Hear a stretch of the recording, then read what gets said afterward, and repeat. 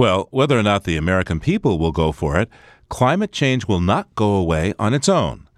Just as Republicans chose to ignore the projections that their presidential candidate would lose this year, many Americans are choosing to ignore the projections that the global climate is headed for dire straits.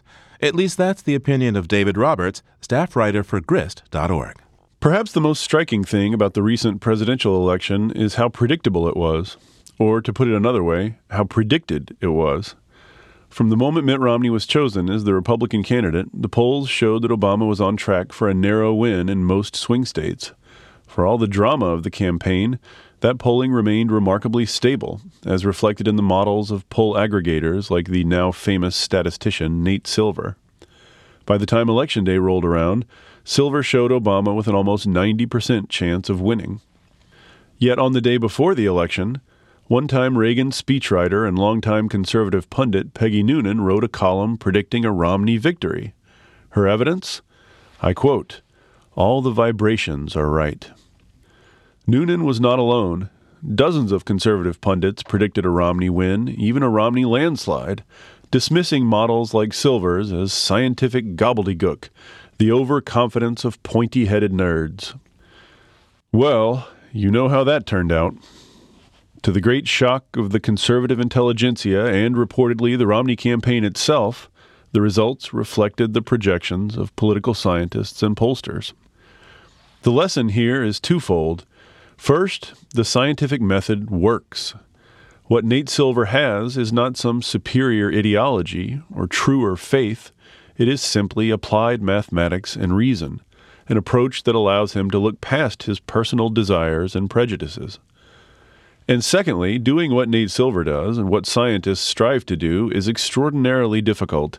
Humans have an astonishing capacity for self-deception.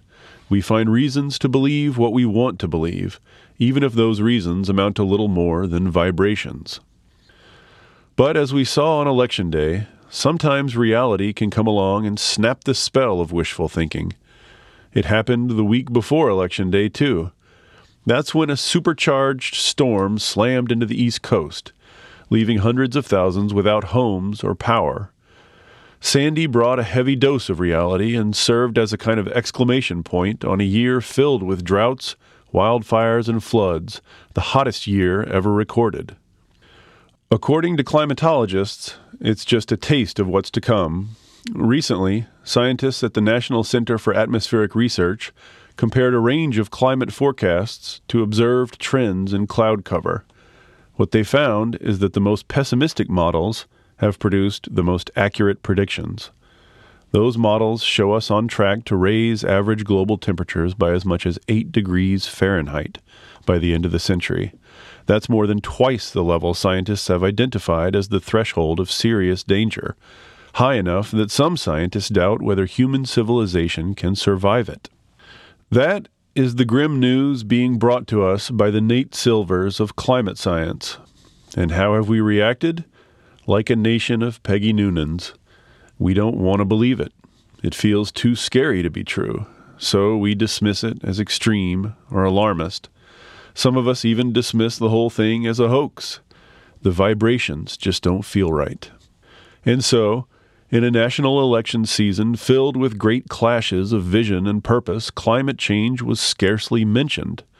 But, as shell-shocked Republican pundits can tell you, reality always bats last. We will listen to the science and take action, or we will lose this contest. And this loss will be permanent and irreversible. When it comes to the global climate, there are no recounts. David Roberts writes for the Environmental News Service, Grist.org.